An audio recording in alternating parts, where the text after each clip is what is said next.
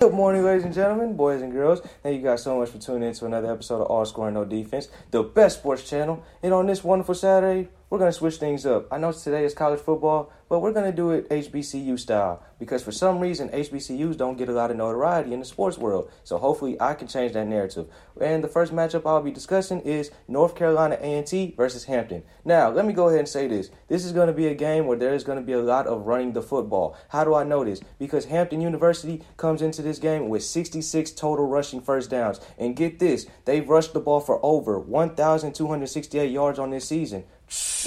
That's a lot of yards. And get this, North Carolina A&T, they come into this game with 54 rushing first downs and over 1,062 yards through the ground. And expect for this game to be high in time of possession because you know when two teams run the football a lot, time of possession is high. Now, one thing that I am also looking forward to is who can actually throw the ball downfield because in today's football game, you can't really win too many games running the football. And as far as who's going to win this game, I don't know. We just got to tune in because that's all for this episode. Thank you guys so much for watching. If you're new to the channel, be sure to subscribe, follow me for more, and I'm out.